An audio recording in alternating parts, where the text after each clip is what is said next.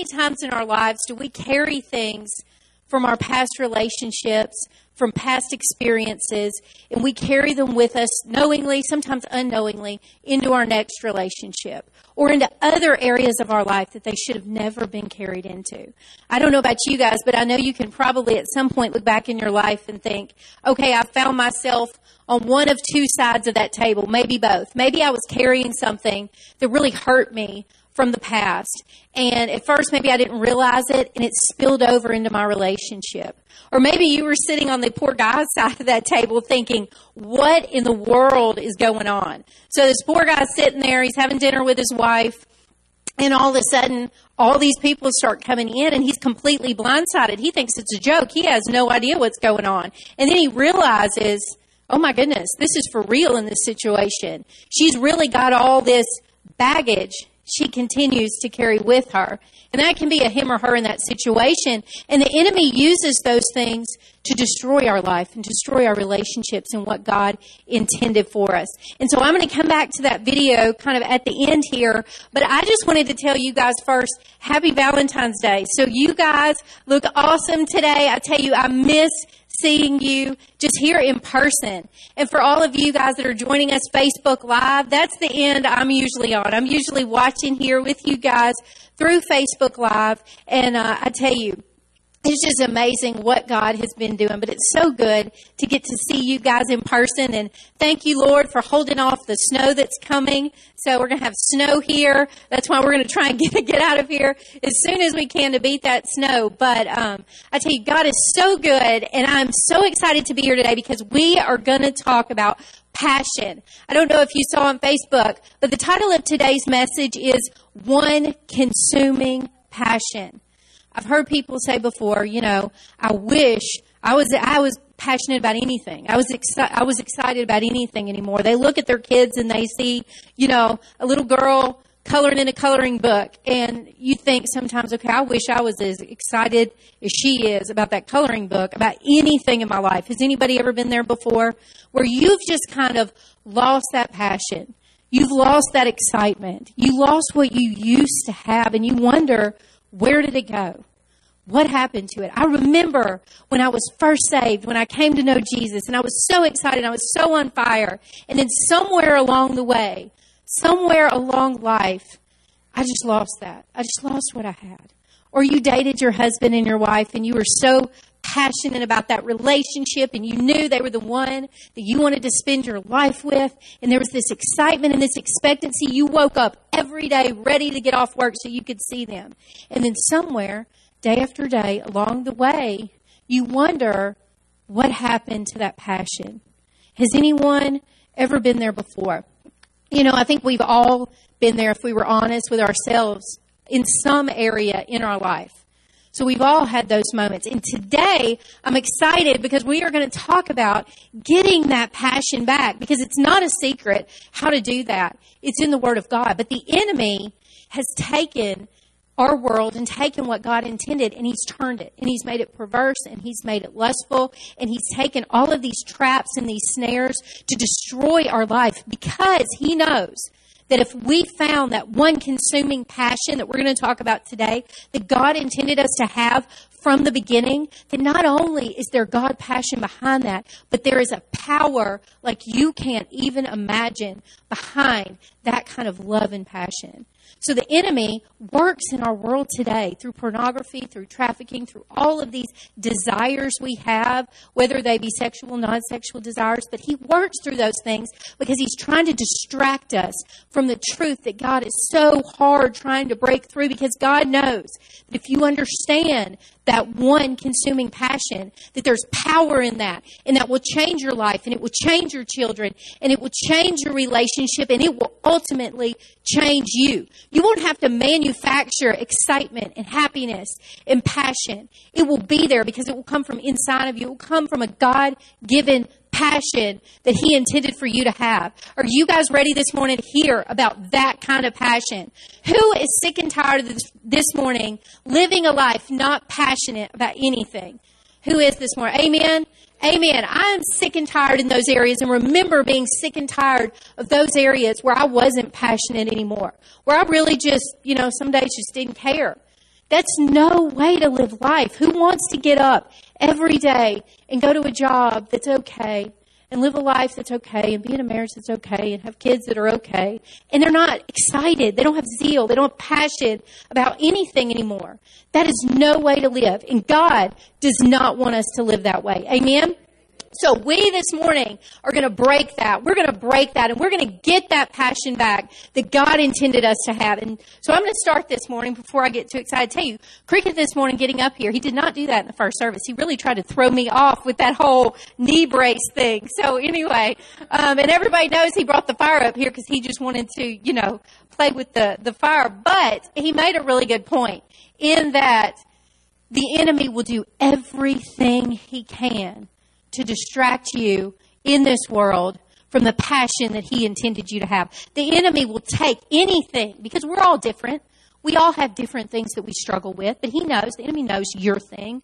And he will take your thing, it may not be somebody else's thing, but he'll take your thing and he will try to use it against you at every turn that he has. Every insecurity that you have, he's going to pick away at it until he pushes you across that line into sin, into depression, into anxiety, into despair, because he knows that if he can trap you there, this one consuming passion that's got power behind it that God intended, you won't reach it because he's got you trapped. And who is sick and tired today of being trapped? Amen? Amen. And so we are going to get into it this morning. So I want to give you guys a couple of examples here. And don't worry, like I said, if you saw Facebook, it's going to be PG. We're not going to read out of Song of Solomon today. That's a different message. But I am going to give you some examples here of passion today. It says, my soul thirsts for you. My whole body longs for you. In this parched, weary land where there is no water. I've seen you in the sanctuary. I've gazed upon your power and glory. Your unfailing love is better than life itself. How I praise you. Now that, I said this morning, is not a love letter from Cricket. That is David talking to God about how he feels, his relationship with God. I'm going to go on, and that was out of Psalm 63. I'm going to read you Psalms 84, 2 through 3. I long, yes, I faint with longing to enter your courts, Lord. With my whole being, body, and soul, I joyfully look on living with you, Lord. Now, David here, constantly through the Psalms, we see him talk to God in this passionate way. His passion, his longing, his whole being is towards God because he knows the goodness of God. He knows the power of God. He knows who God is. How many of us here this morning know who God is? We know he's faithful. We know, but we don't have this David passion yet. Or maybe we had it, but we've lost it and we want it again. So we wake up, we know God is real. We know Jesus died for our sins. We know God is faithful, that when we ask for forgiveness to forgive us, but we're not passionate about that anymore. Well, let me tell you why the enemy is stealing your passion. Because the enemy knows that this next couple of scriptures I'm going to read to you, that if you found this David kind of passion, what that would do for your life, for your family, for your ministry, and for all those around you. So let's continue on here this morning. But sometimes before you talk about what something is, you have to talk about what it isn't. And so this morning, it was a little bit quicker service, so Cricket did not come up and do the first part. But he explained really well what passion is not, what the world has made passion. But I'm going to give you a few scriptures here in the Bible, if that's okay. We're just going to run through them really quickly. But Matthew 5:28 says, if you have thought of someone or looked at someone in a lustful way, you've already sinned in your heart. 1 Peter 2:11 says, beloved, I urge you as sojourners and exiles to abstain from, and look at this phrase, passion of the flesh, which wages war against your soul. See, there's a true war going on between the passion of the flesh and this one consuming passion I'm about to talk about. Think about what a war is. It's a constant battle. It's ugly, it's brutal, and one side, in the end, is going to win out. At the end of a war, somebody will have victory. And it's for us to decide who is going to have the victory in our life. Amen? Which side of this war are you on? Because this scripture says, abstain from the passion of the flesh. It warns us that it wages war against your soul. 1 John 2:16 says, "For all that is in the world desires the flesh. Desire of the eyes and pride and passion is not from the Father, but is from the world." So it tells you, then it goes on to say here, this fleshly passion is not from the Father. You don't have to question. You don't have to wonder. You don't have to say, is this okay? Maybe it's gray area. I don't know. If it's of the flesh, it's not of God. It's of the world. All right, and then one more. Galatians 5:24. He who belongs to Christ have crucified that flesh with its passion and desire. So anyone who knows Christ has crucified that flesh and has put it under the blood of Jesus. So not to say that we still don't struggle with things. We all struggle with things. We, though, as Christians, as followers of Christ, have the promise that when sometimes that consuming thing overtakes us, God is faithful and just. And as we learn and we grow in Christ, if we see ourselves going down one direction, we see ourselves going down that old road that we used to go down, at any point we can stop, turn, and say, God, help me in this area. And He is so faithful to do that. Amen? So those are the things it's not. So now, in these next two scriptures, we're going to get into it. And you're going to want to put these in your phone, write this down, because if there's a time that comes in your life where you are being consumed by these worldly passions, remember this. Remember God's word and what God has said to you. So we're going to read three here together, but Psalms 69:9, it says, this is David again talking to God. It says, passion for your house has consumed me, and the insults of those who insult you have fallen on me. So that's what David says to God, okay? Passion for your house has consumed me. In some translations, it says zeal. So passion or zeal.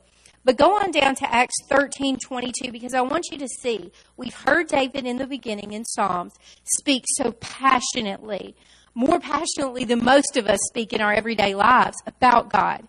And here it says he has passion that has consumed him for his house. But Acts 13:22 says, right off the bat, just hits it right here, God removed Saul and replaced him with David, whom God said, I have found David, son of Jesse, a man after my own heart. And I'm going to stop there just a minute. So I want you to see what happens at the very beginning of this. God removed Saul. See, the people asked God for a leader, for a king. The people kept asking and kept asking. I like to say to the girls, it's okay to ask for something, but don't whine for something, because God wants us to ask Him for things.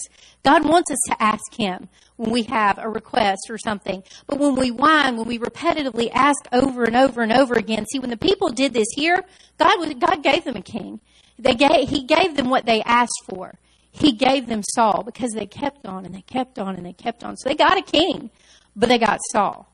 But here in Acts 13:22, God said, this was God's appointed man coming in here. And you're going to see this. It says, God removed Saul and He replaced him with David. That was God's man.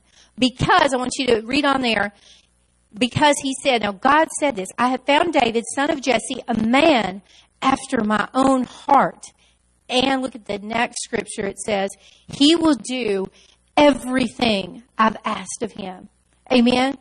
And so, it's not that David was a giant killer. It's not that he was a handsome man, because he was. It was not that he was this awesome psalmist. See, we look at all of those things, and it was never about the works that made him great. Amen? It was never about his works. It was about one thing.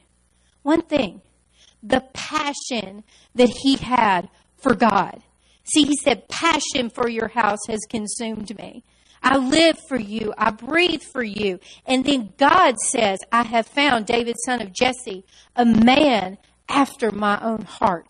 And it goes on to say, He will do everything I ask for Him. First, we have to have a passion for God above all else. We've got to find that passion that we once lost. And we're going to go into how to find that passion that we've lost here in the next few scriptures. Because then when we find that all-consuming passion, we get to that place where will we do everything that God asked for us. And so the next scripture after that, because look at this, this is not just for you, but this goes on generationally. It says in Acts 13:23, and it is one of King David's descendants, Jesus, who God promised to Israel. So see, this was God's man. He was a man after God's own heart. But not only that, in his lineage was going to come Jesus, the Savior. So whenever you find that consuming passion that the enemy is trying so hard for you to put your passions and your desires into other things, it's because he had a great plan for your life. He has an awesome plan for your life. And so David was chosen. David was a man after God's own heart. He did everything he said, but also this kind of passion is for your kids and for your kids' kids, because you never know who or what or who is going to come out of your lineage, who your child, who they're going to become in the Lord, what they're going to do on this earth. Your grandchild, you don't know, but it's in this passion that we have for the Lord that we see these things, these intentions that God has for us begin to come about. And I'm going to explain that. So we're going to look really quick, and I have a few scriptures here this morning that we're going to talk about that kind of love, because we have to start. We say, okay, I get it. I understand we've got to have that passion, but man, it's been so long since I felt that kind of passion. It's been so long. The world has beat me down so much. I've just lost it. I don't know what to do next. Has anybody ever felt that way? See, that's the enemy's plan. He sits back and he says, I just give him long enough time in this world. The world will beat him down enough that I won't really have to do very much. And that's his plan, is to trap you, to use social media, to use the TV, to use relationships, to use offenses, and to use things to slowly chip away at you and wear you down. So it doesn't have to look like this big, awful devil in your life. What it ends up being are these little things that begin to consume you piece by piece. And when it does that, you may think for a moment it's this awesome passion, but what it really is it's chipping away at that true passion that really gives you power, that God-intended passion. So let's look at what that's supposed to look like. Let's remember just a minute what love is supposed to look like, because the world has really taken love and what it's supposed to look like and has destroyed it for most of us at some point in our life, from a young age for some. So Deuteronomy 6:5, it says, we've heard this scripture, love the Lord your God with all your heart, all your soul, and all your strength. There are songs about it. We've heard that part. But let's continue on in 6 here. It says, the commandments I give you today are to be on your heart. So those are just be on your heart. And it says, impress them on your children. It doesn't say train them in your children. It says impress, to imprint, to make sure your kids every day, and that scripture goes on to say, when you wake, before you sleep, wherever you go, that not just for you, but for your children, you are supposed to love the Lord your God with all your heart. Think of how David spoke. All your soul and all your strength. Why is that strength important? Because we will all lose our strength. We will all lose it. It doesn't matter. I don't care how strong you are or how strong we think we are. We'll lose our strength at some point. I've been there. I know we've all been there. And so when we lose that strength that we think that we have, the only hope we have is God. We may be holding on by a thread. And it says here, all you have to do, love the Lord your God with all your heart, all your soul, and all your strength. It doesn't say you have to have a lot of it. You just have to take what you have and give it over to God. And He is so faithful. Amen. Next, we're going to look at John 4:15. And this lets us know, and I love this one because this one's going to talk about how we're supposed to love each other. And so 1 John, let's go to 1 John 4:8. And we're just going to start right there, kind of pick up in the middle. Whoever does not love does not know God, because God is love. This is how God showed love among us. So here we go. He's going to give an example. He sent His one and only Son to this world that we may live through Him. This is not that we loved God, but that He loved us and sent His Son. So let's stop and look at that right there. It tells us what love is and what it is not. And what it says in this scripture is this, ultimately. As we approach relationships in our life, it's not about how someone else loves us. It's about how we love. So let me back up again. Let's read that again. It says, this is how God showed His love to us. He sent His one and only Son to this world that we may live through Him. This is love. It says not that we loved God. So what that's saying, he didn't do this because you loved him. I think a lot of times in our relationships, whenever we enter that relationship, there's a certain expectancy, or we hear, relationship is give and take, 50-50, this and that. And a lot of times, in a lot of ways, that can be true. A relationship is give and take. But the truth of the matter is, true love is about how you love. You can't control how someone loves you. You can control how you love them. And what I mean by that is this.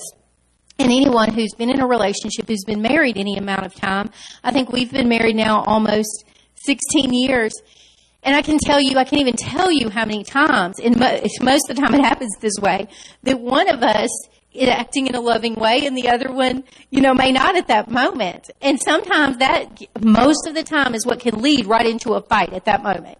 Somebody says something or does something, and bam, the spark goes, kind of like that gasoline, and then there it goes, and then you end up feeling just defeated, feeling bad, feeling angry, all these emotions, all these feelings come up, and the enemy's like, yep, I got you, there. Now you're going to have to take all this time making this situation right because of what happened. Anybody been there? Amen? But when we talk about this love, like in Deuteronomy, what it is, try this out. It's not something we're going to say to each other. And I know we've both done this at times. It's not anything you say. It's the action that we do. We love. So what that means is you walk into that situation next time, someone's not having the best day. Maybe they snip at you or something, They say something and they're trying to kind of pick and make you mad. And you just either walk away from that situation or you say, I love you. And, you show them love without expecting anything in return. And you walk away from that situation, and it's through your actions, not your words. Watch what happens. Because I tell you, anytime, if you've been one to fight back and forth over things and you do that, that other person's going to be like, whoa, wait, what just happened? And the action starts to change them. So that God shows us there, that type of love. So, and John 4:15. So we're also going to look, let's go to Matthew. And I did not write all of these down. I had so many this morning that I put them in my phone. So I'm going to turn over here. We're going to go to Matthew 6:21 through 24. It says, this is the scripture about, for where your heart is, there your treasure is also. And so I mentioned that this morning, and I kind of cut it short to that just first line. But we see this scripture, and a lot of times when we think of treasure, we talk about, money or time or different things. And that's very true, because you'll find that where you put what you value is the direction that you're going to go. So if you put it into the things of God, if you put it into his kingdom, into his ministry, into those things, you're going to follow in that direction. But if you take your treasure, your resources, your time, and all those things, and you put them into the world, that's what you're going to follow into. Because you're going to follow that thing that you feel value in. And so, but it goes on to say here, the light of your body is in your eye. Therefore, the single eye, the whole body shall be full of light. But if the eye is evil, the whole body shall be full of darkness. And see, that's a trap. And Cricket mentioned that, and I'm not going to touch on that a lot this morning, but it's the trap of the enemy. It's those subtle things that pop up in our life. If we can get our eyes focused on what God has for us, and we can get our eyes focused, the rest of us will follow. But if we put like it said here in verse 23, but if the eye is evil, the whole body will be full of darkness, and therefore the light. And it goes on to talk about the darkness. What that means is, the more we see that dark thing, the more that we see that thing that God didn't intend, the more it will begin to consume us. And it will consume us, and it will take even more to get it out. Amen? Has anybody ever been there? Maybe it's not even something we think of lust, but it's a hobby or something, and it begins to consume us, and it begins to take over our life, and we find ourselves spending a lot of time in that thing. We do that thing, and before we know it, we have left out or pushed aside our family, our friends, our kids, and it takes a lot to get back out of that once you've gotten so far into that. But amen, God is faithful, though. At any point we decide to turn, he is faithful. Amen? So this morning, kind of like in our video this morning where we started, we're going to talk about that, and we're going to kind of end today with where we started. So we looked at that guy, and I don't know if the people, I don't think on Facebook could see the video, but if you didn't, I'll tell you really quick. So the guy's in a restaurant with his wife. It's Valentine's Day. They're sitting there. She orders all of this food. She says she's expecting. He thinks it's a baby, and then boom. All of these past relationships, high school boyfriend, and I don't even know who the other three were, come into the room, but they were all something from her past. And she said, but I love you most of all, but this is all a part of me, right? So everybody in here saw that this morning. And we talked about how we carry all of this baggage with us. But let's just not talk about our baggage as in our past. Let's talk about the baggage the world carries today. Amen? See, that's the thing right now. What we see in this world is what's holding us back from our one true passion. All of those distractions. And I want to turn now because I want to give you an example. We've decided and we've determined and we know, looking at David and what God said about David, that he is to be our one consuming passion and what that looks like, and everything else will follow. But let's look at where the world gets it wrong, and let's look here in the scripture where the world even then got it wrong. And what God intended and what Jesus said was different than how the world saw it. So we're going to look at John 2:18 through 22. So here we're looking at some Jewish leaders. They had built this beautiful temple. How many times do we build things in our life that we think are so awesome and we take pride in and we have all of this and we've spent time doing it? Maybe it's our job. Maybe it's something that we just treasure it and we built it and we put all this into it. So that's what these Jewish leaders did here. So let's read this. But the Jewish leaders demanded, them talking to Jesus, what are you doing? If God gave you authority to do this, show us a miraculous sign and prove it. So they were saying, prove it. Okay, so this is what Jesus said. He said, all right, destroy this temple, and in 3 days I will raise it up. This is what Jesus said. Red letters, what Jesus said right there. It went on. Then the Jewish leaders went on to say, what? It has taken 40 years to build this temple, and you can rebuild it in 3 days? So they're saying, look, we, a whole group of us here, built this awesome thing that took 40 years, and you're telling me that you can rebuild this in 3 days. And this is what Jesus said. But when Jesus said this temple, he meant his own body. And after he were to raise it from the dead, his disciples remembered what he said, and they believed both in the scripture and in what Jesus said. So what it goes on to say here is the world, or these leaders, thought he meant build this temple, this shrine, this building. But what he really meant, what Jesus was saying here, destroy this temple, and I will raise it in 3 days. That's his body. Amen? That's where he died for our sin, and he rose again so that we can be forgiven. See, a lot of times the world wants you to think that this thing that you think it's about over here, the thing that you have poured your time in, is where all of the greatness is. But what Jesus is really saying, look, you haven't given much time to it, but really the secret, the power is over here in this thing. Because the power was really in the resurrection blood of Jesus. Amen? It was not in any temple or shrine that we could build. And this thing over here gets so big, it was 40 years of building, that they couldn't even listen enough to believe. They called him on it. They said 3 days, there's no way. And he was like, look, you're not even understanding what I'm saying here. You think it's about this, and it's really about this. How many times do we think something is about something it's not even about? Amen? That is a trap of the enemy. And let me show you a today trap of the enemy. Let me show you a today trap that we are living in. And I'm going to challenge you on this because it challenged me for so many years, all right? So, everybody quiet, no raising hands here. But if this gives you a little when you first hear it, it's the enemy. It's the trap, okay? So I'm going to show you a trap that the enemy lays for us in our relationships today that the enemy uses, because we do not understand this scripture sometimes. Some of us do, but we don't. The world does not understand the scripture the way God intended it. And the enemy uses it from the very beginning, first sentence almost, to get you to turn it off and quit listening.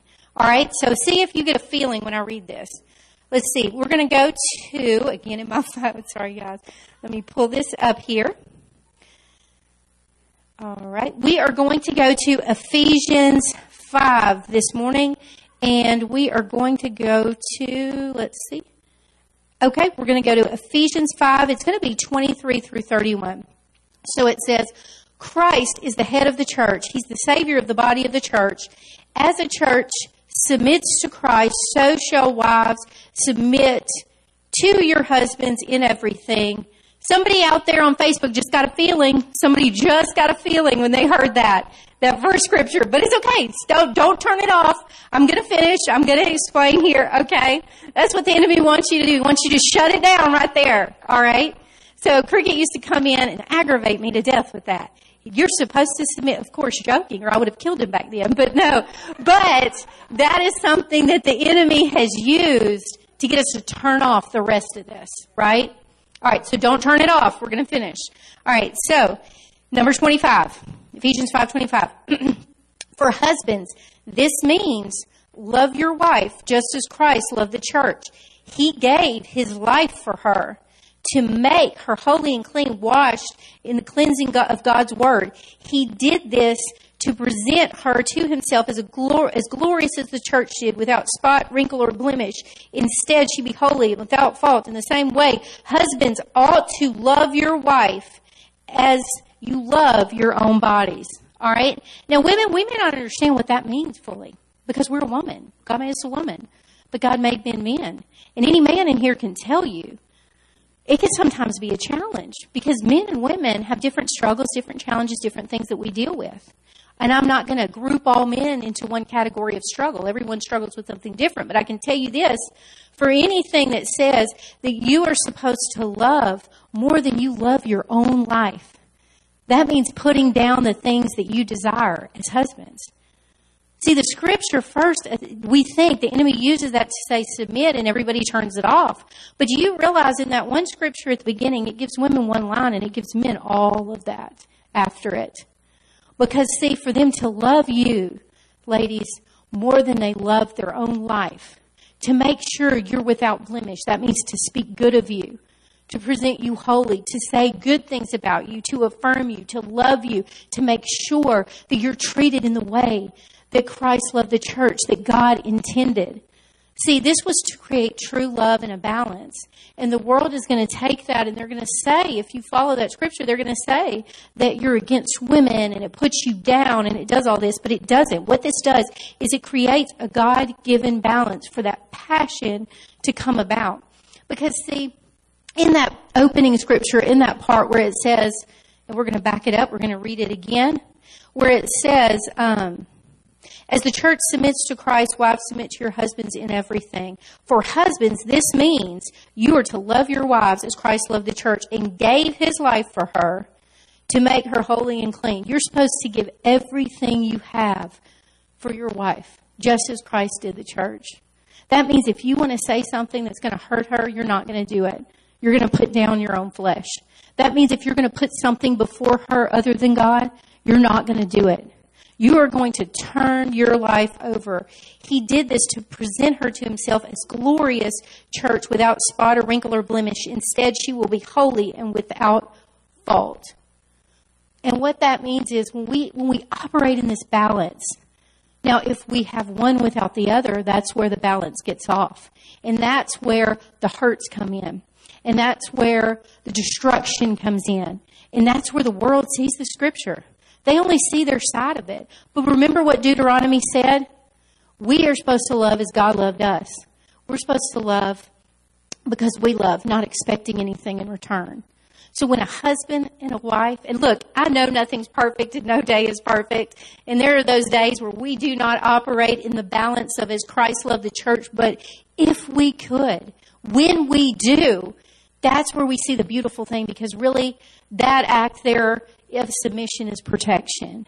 It's protection for that wife. And the reason it's protection is because at that point, when he's operating as God said, he loves her. He'll lay down his life for her. He'll protect her. He'll speak good of her. He won't come at her in anger. He won't do anything to hurt her. And when you have that, then, ladies, you are submitted over to him because you trust him. It's like God said to David, he's a man after my own heart, but he'll do everything I've asked of him. And so when we operate in that way, what happens with that scripture there with submission is it's just protection. It's protection because we know he has our best interest at heart. He will lay down his life for us. He will do that for us. And that's the way God intended. The reason if you get that at that scripture is because you have not experienced that kind of love in your life, or you've been hurt, or you've been put down, or you've been beaten, or you've been abused, or you've been talked to in a way, and the enemy has used that relationship to make you hate that scripture because you think that scripture means bondage. You think that scripture means you have to go under somebody, and you don't like it. But that's not what that meant. Just like the people building that temple thought it meant something, it didn't even mean. Jesus was talking about his own body, his own sacrifice, but they were over here thinking this. The enemy does not want the world to experience that perfect love or that perfect marriage.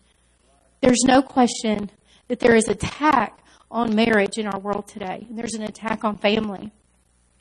But if we can look at how God intended it in that scripture, for a man and a woman to live together in a way that first puts God first and at the center of our marriage, but then also that he would truly lay down his life for his wife. He would truly love her. He would truly affirm her. He would truly not break her heart. He would truly protect her with everything he has in her reputation, in her life. Then ladies, I want to see hands this morning. How many of you could go to the beginning of that scripture and submit to that and say, I'll follow you to the ends of the earth when you have a man like that in your life? Amen? And is that not how God intended it? Amen? And so today, I just want to kind of come to a close here today. Because, see, in the beginning of that video, she had all this baggage that she thought was important. She had all these relationships that she somewhat held on to. She couldn't let go of, and she pulled them in to her husband and their relationship, right? She was carrying all this baggage. So first, to get our passion back, what we have to do is we have to lay down that baggage. Amen? That's the first thing. But then what we do next is we go to God and we say, and we're going to do that here this morning, we're going to say, God, I miss living a passionate life. I truly miss having a zeal for life. I miss what it was like when I first got saved. I miss what it was like when I had passion, when my life was almost destroyed, when destruction was at my door, when I got a cancer diagnosis, when all of these things were against me. I miss that passion of coming to you and having nothing in my life but you to save me. Amen. I miss that passion. I miss the passion I once had for my marriage. I miss the passion of meeting that person I knew I'd spend the rest of my life with and knowing they were the one and waking up every day and not being able to wait till I got off work to go see him. I miss that passion. I miss it and I want it back so bad. I don't want to live a boring, mundane life anymore. It's not good enough for me. And God, I heard you today. I heard you say, I know you said that you want my love and my passion to be consumed in you first. So today what we're going to do, no matter if you're watching from home or if you're here in service, we are going to say, God, forgive me for where I am today. And we are going to put things in alignment. And we're going to put things back right. Because we all have those things. And there's no shame in that. Shame is from the enemy. Shame is the thing that stops us from going to God and saying, forgive me. So don't you live with shame in your life this morning. God never intended for you to live in shame. So don't do it. Don't do it anymore. There is nothing for you to be ashamed of because of the blood of Jesus. Amen. So we'll all stand together here today. And if you want to come forward to these altars, you can. But I'm going to pray a prayer. And I am going to just ask God this morning, if you're here today and you are tired of just living the same old life every day and you want your passion back. I don't care if it's passion in your marriage, passions in your life, your job, your kids, where you are coming forward this morning. We're about to pray together and believe God and know God will bring that passion back. Amen. Because His Word says He will. He's our one consuming passion. And once we have that right, we will have that passion back in every area of our life. So God, we just come to you now, Lord God, and we just ask you, Lord, forgive us, God. for losing that passion and that desire for you, God. Forgive us for losing that passion that, like David had, that passion that we once knew, that we come and we said, thank you, God, for just being alive today. Thank you, God, for saving me. Thank you, God, for making me whole, Lord. God, we just ask you to forgive us for forgetting who you are, God. God, we just come to you today humbly, Lord, and we just say we want that passion back, God. We want that zeal back. We want the passion that we once had and more passion than we've ever had, God. And so we come to you today, Lord, and we just turn it over to you, God, and we say, God, we love you. God, we turn our life over to you, God. We follow you, God. We love you, God. You're our source. You're our hope. You're our love. You're our everything, God. God, you're our everything. We are nothing without you, God. Our life is nothing without you. We can't make it another day without you, God. We will never make it through what we're going through without you, Lord. And God, now we ask, Lord, for our marriages today, God. God, we ask and we pray, God, over our marriages, that you will bring that passion back that we once had. Not that fleeting, lustful, worldly passion that the world has, but the true desire and passion like no other. That true lay down your life passion, that nothing else matters but laying your life down for your wife and submitting it to your husband and trusting him. Trusting him with your life, because you know he wants the best for you, that he would give his life for you, God. We just pray now over every marriage here and every marriage listening, God, that you bring in that balance, God. That balance that was the God-created love of a marriage, that you are the center, God, of that marriage, that you are the center that creates a marriage that you intended, that the enemy is trying to steal from this world, God. Lord, and now, God, we just come to you, Lord, humbly as a people, as your people, God, as your children. And Lord, we just ask you, Lord, to heal us, God. Heal us today where we're broken, God. Heal us from the depression, the doubt, and the anxiety of life, God. We ask you to take what the enemy has stolen from us, the passion and the excitement that's led us down the road of depression and anxiety and all of these things, God. And we ask that it be lifted now, God, in Jesus' name, that you're restoring it, God, God, for your glory, but that people will be made whole that are once broken. That those struggling with physical issues will be made whole because of your miraculous power, God. God, we are a people that in most areas of our life, we have no hope but for you. And sometimes we forget that, God. But today we ask your forgiveness and we remember that we would be nothing without you. And God, we just thank you, Lord, today, Lord. And God, now we just pray. And if you are someone here this morning who God has touched your heart in some way, who God's been tugging on your heart this morning, God, I just ask that you come forward this morning and you just turn it over to God. And Leah's going to play now. And we are just going to pray, and we are going to turn it over to God, and we are going to make a statement as we leave this morning on this Valentine's service. And we're going to say, God, we put you first. So in this moment right now, if God is speaking to you in some way, if you are ready to say, God, you are my one consuming passion, where you are, or come forward and just say, God, I give it to you. In Jesus' name, amen.